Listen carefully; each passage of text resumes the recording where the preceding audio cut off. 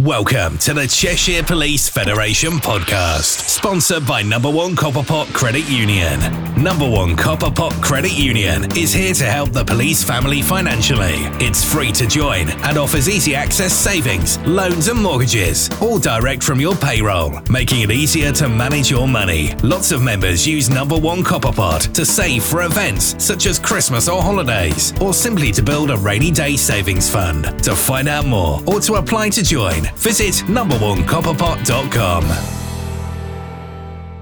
Hello everybody, and we're back with the latest edition of the Cheshire Police Federation podcast in collaboration with Number One Copper Pot Credit Union.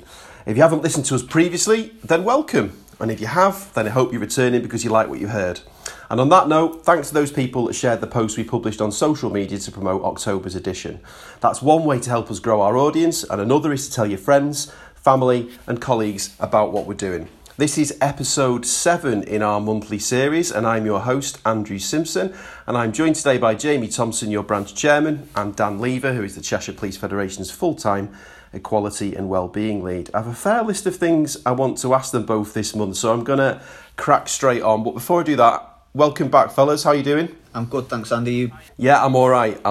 And we record this just over a week into the second national lockdown imposed by the government in an attempt to slow the spread of coronavirus. Now, Jamie has talked elsewhere about the restrictions and how police will deal with those that break the rules. But almost 8 months after being asked to do so first time around, I want to explore a little bit the impact on officers of having to continuously adapt to changing circumstances. So, Jamie, can we just start there? This is a long time now to be working under strain. So, how hard is it to sustain that?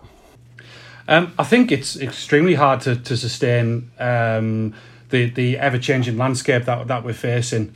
It's been difficult for us all, really, to keep on doing the ordinary policing, the normal policing, which the demand is still there, and have these extra demands of the pandemic on top of that as well. There's been a significant amount of expectation from government as to what we will do to enforce legislation that's brought in, and all this is done on top of everything else that we're doing as well. Is it harder this time, do you think, because the public are feeling tired and weary now as well? I can definitely see a shift in public attitude, yes, and I think we probably haven't got the same numbers working with us this time that we've had previously, which I understand. You know, I'm a member of the public as well, and I'm tired with it all, and it is difficult. But this lockdown, there's definitely a different feel to it. You just have to go out on the roads, and the roads are just as busy as they are normally when we're being told that only travel for essential journeys only. So there is a very, very different feel this time around. Now, Dan, Jamie's touched there on, obviously, officers are still expected to carry out their day-to-day duties doing lots of other things that we normally expect them to do. So what are members telling you at the moment about how they're feeling, both physically and emotionally? Yeah, I think Jamie touched on it there when he started speaking, in that, as you've just mentioned yourself, there's clearly the expectation that they carry on dealing with the day-to-day duties, the normal policing duties, which absolutely runs them into the ground anyway on a day-to-day basis. When you add to that the expectation of dealing with people breaching lockdown restrictions, it's added pressure, and Jamie really hit the nail on the head there. Police officers are members of the public too, and we're well aware that the public are more frustrated this time around with the lockdown. Officers will meet a lot of resistance, and when you've got that resistance, that's tiring people out. And yeah. I think the big risk, really, depending on how long this goes on, is burnout for the officers involved. Definitely. And kind of directly related to what you've just said, based on your experience, and whilst you won't have faced a kind of challenge like this before, how much tougher is it for a police officer kind of mentally when they are doing an assignment that at the moment doesn't appear to have an end date? You don't know when this is going to end. Yeah, it's open-ended, isn't it? There's no light at the end of the tunnel, if you like. So it's really difficult to grasp that. And when you think the restrictions seem to change from month to month, it's keeping on top of that and knowing whether you're doing the right or the wrong thing. And I think when you add into the mix, police officers aren't immune from COVID. So they're just as much at risk, if possibly at even more risk because they're out dealing with people on a day-to-day basis. When you add all these factors together, it's a huge impact on people. Yeah, definitely. And obviously, because this is still unfolding, it's still ongoing, we're still kind of in the middle of it. You may not know the answer to this question, but I will ask it. When do you think we'll know, or maybe a better word is, when do you think we'll understand the full extent of the toll working during a pandemic has had on frontline workers such as the police, and obviously, you know, we see reading a lot about the NHS as well. When do you think we might know or understand the toll it's taken? I think it's really difficult to say, but if it was to have a guess, I don't think we're going to know the full effects for another 6 or so months. And the reason I say that is a lot of people are working on pure adrenaline at the minute, trying to deal with a situation that's unique. It's only when that dies down, people will start to feel the after effects of that. That's normal with any situation. So it could be some time before we see the full impacts on the organisation and the people working. Does that make it more difficult then in the meantime to put measures or provision in place to respond to that? Yet again, it's another unknown. We don't know the extent. So does that make it more difficult to plan, or are there things that the Federation and the Force can be doing now to kind of mitigate some of that impact? Yeah, I think it's difficult because we don't know what that's going to look like. We don't know quite how many people that's going to affect and in what ways. There's going to be people who are going to suffer from fatigue. There's no two ways about it. But there's going to be people who've also contracted the illness who are potentially going to be suffering the effects of the illness for some time. So there's different aspects to it. I think from a therapy, mental health type of viewpoint, all we can keep doing at the moment, and all we do keep doing, is making people aware of people they can talk to if they are struggling with things, if they do need a little bit of help and a little bit of advice, just someone to speak out to. We've got to keep pushing that, and that's really important. That's probably a good moment to segue to something else I wanted to talk about, and that was a pledge earlier this week by David Keane, the Police and Crime Commissioner for Cheshire, and a guest on this podcast earlier in the series, to double the investment in occupational health support for police officers, staff and volunteers in the county. This is a new model which will be introduced in stages, and its intention is to reduce waiting times for psychological support, and also, according to the Commissioner, to introduce parity between mental and physical ill health. Dan, do you want to start by introducing kind of the role the Federation has played in this? Because again, it's something that's been kind of planned for a while, I think. Yeah, I mean, it's probably worth me saying, first of all, thanks to the Force for letting me be part of this. Because very early on in me taking this role, I identified that the occupational health service we provide perhaps wasn't quite up to speed with the way things were moving in terms of officers' health in general. Physical health never been a problem in terms of what they offer, but mental health there was a huge gap. And we looked at a number of other forces and had numerous discussions over what people offered and what perhaps was the best way to move forward, specifically for Cheshire. Ultimately, what we did want to do, and the agreement all the way through it, was we needed to improve the mental health side of things, and ultimately that's what's come out at the very end. That's what the PCC's agreed to. And you just touched on there about part of the exercise was looking at kind of what was going on in other parts of the country. What were kind of the main things that you saw, or is it a real patchwork? It is a patchwork. There's no two ways about it. But I made a visit to Lancashire Constabulary some time ago now, because they were very well spoken of in terms of wellbeing. Chief Constable Rhodes, wellbeing lead nationally, and it was evident from walking into their occupational health building that it was on a different level to anything I'd seen before. They had a psychiatrist who was resident there, which makes such a huge difference, because you've got that professional advice and opinion constantly without having to go elsewhere outside the force and wait weeks, months for that advice. Definitely. And do we know, I mean, I mentioned in the introduction that this is going to be kind of introduced in stages. Is it too early to kind of know a timeline for this yet, how it's going to kind of unfold? The timeline we're looking at is it's got to be implemented by November 2021. In kind of broad terms, how much of a difference do you think a change like this can make from a wellbeing perspective? What I don't want to do is underestimate exactly what impact this is going to have, because it's going to be huge. That's my feeling at this moment in time. Like we've touched on there, we were great at the physical stuff, rubbish at the mental health side of stuff, and there were a lot of people who didn't have a lot of confidence in occupational health. They didn't feel like they were going there and being listened to correctly. that's going to change this. That's going to, I hope, encourage more people to come forward and speak to occupational health, get the help they need. They can obviously come to us for signposting to different therapies, but whilst we've got our own professionals working for Cheshire, it's massive. It's going to be such a big help to people, and that's the only way I can see it moving forward, really. It's a big thing. Jamie, obviously, on last month's episode, we heard from the North West Police Benevolent Fund and the police treatment centres, and they both went into great detail about the support that they can provide for officers on some of the things that we're discussing here. For those who are listening who maybe aren't kind of familiar with how all the moving parts fit together, where does this change that David Keane is proposing fit into the kind of bigger picture? For me, I think it's the force of taking responsibility for their officers and staff. You know, we know with the Benevolent Fund and the Police Treatment Centre, you've got to be a donor, a subscribing member to access their facilities, which are fantastic facilities, but it excludes those who maybe for a financial reason or simply reasons of not being able to access those services through care and arrangements, etc., can get to. And this is the force actually putting the hand up and going, you know what, we're going to put our arm around our officers and our staff. We're going to look after them. We're going to make sure that they're okay, and that we can get them to be the best they can be, so they can deliver that good service to the communities. What's probably worth mentioning, another way that the force haven't looked at this in a black and white view where they know all the answers and we're going to make the decisions, we're going to implement this without asking operational staff.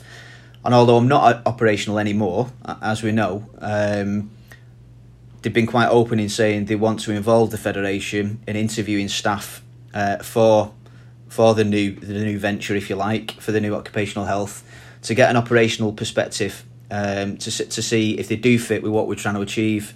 So it's really good. They are considering the way that the new staff will interact with operational police officers and police staff. So it's really promising. Yeah, and just to kind of round this section off, what I was going to say, and you started to lead towards that anyway, and when you've been a guest previously in this series, you've talked about us aspiring to get this parity between physical and mental ill health, and this is a big step towards that. It acknowledges it, but also it's a practical step as well, isn't it?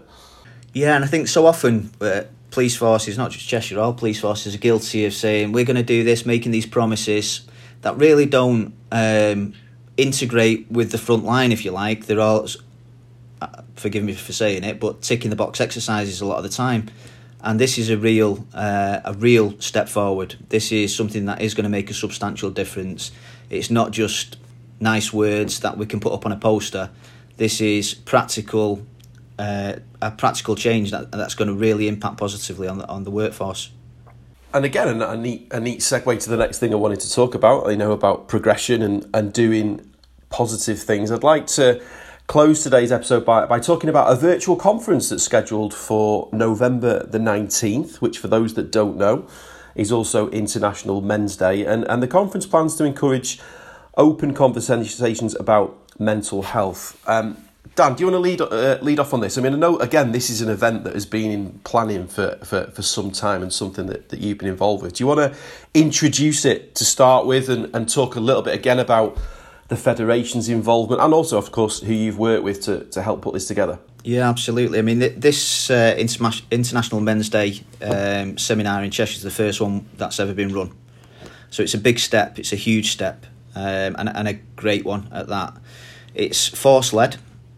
Superintendent John Betts has been leading on the planning for the event, but there's been so many of us involved. I've obviously been heavily involved. Unison have been heavily involved.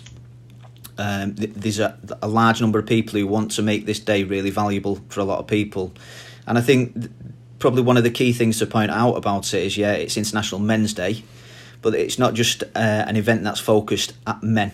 It's an event that's focused at everyone. We're looking to raise the profile around men's mental health because there is an awful lot of stigma attached to it and it needs addressing. But that doesn't mean it doesn't apply to females, and it's really valuable for everyone to listen to. Do you want to tell the listeners as well who you've got lined up to speak? Our own Chief Constable is going to be opening the day. We've got Chief Constable Andy Rhodes from Lancs. obviously being the wellbeing lead, he's going to give us an input. Superintendent John Betts is going to give a talk about his experience with mental health, as am I, my own experiences of it. We've got State of Mind, who are obviously linked to the rugby. They're coming in to do a session. We've also got Tony White, who you'll know from For Our Men. Now, I think she's really critical to the day because her work with men's mental health is quite unique and quite pivotal, really. And then we've got Russell Treasure, who's a mindfulness coach. He's going to do a session. And then the day will be closed by the Chief Constable. So, I mean, without giving secrets away, are they going to be interactive sessions? Is it? Do you know kind of what what it's kind of going to be the feel of the day, or are you going to find out yourself when it's unfolding? I think it's going to be a bit of a learning curve for all of us. Okay. But obviously, with lockdown in full flow at the moment, it's going to be done online. So it's going to be a book-on event through Eventbrite, where you'll later be sent the link. It's going to be presentations in the main. I don't think it's going to be interactive in such a way of asking people to do things, but I think the key thing, we're going to be touching on some really sensitive subjects. Certainly John Betts is, and there'll be certain things that will really impact on different people. One of the main things, as I was saying, is to make sure we've got a lot of support in place on the day. Okay. Yeah. Jamie, why is it significant to be hosting an event like this in Cheshire? I mean, Dan's kind of touched on it. It's an original move. It's a progressive move and something to be proud of as well, I guess.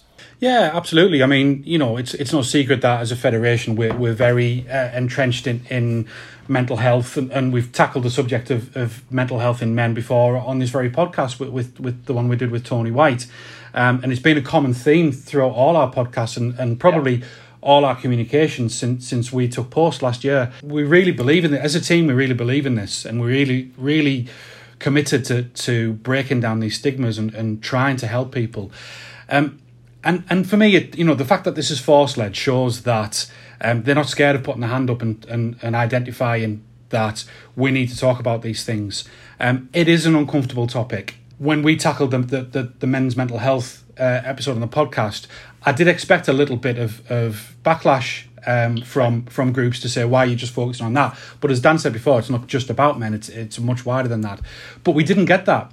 We got a lot of support publicly as well. We got a lot of support, and this is the next step really, in that we take that wider.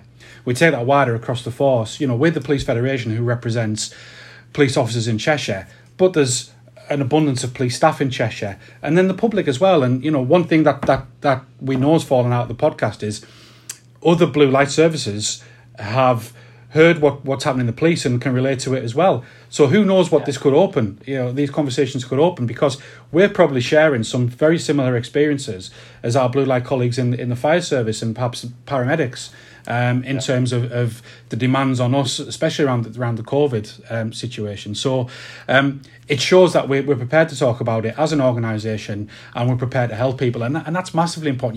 You can't underestimate how much confidence that will give the staff and the officers to come forward and say, can you help me then? And we need to be ready then to do that. I'm just following on from what Jamie's saying there, really, and he's absolutely right. There are still some forces who are really quite edgy about broaching certain subjects, and like Jamie said there, when we did the original podcast about men's mental health, I think we did expect a little bit of hang about a minute, why is it all about men? Well, it absolutely isn't.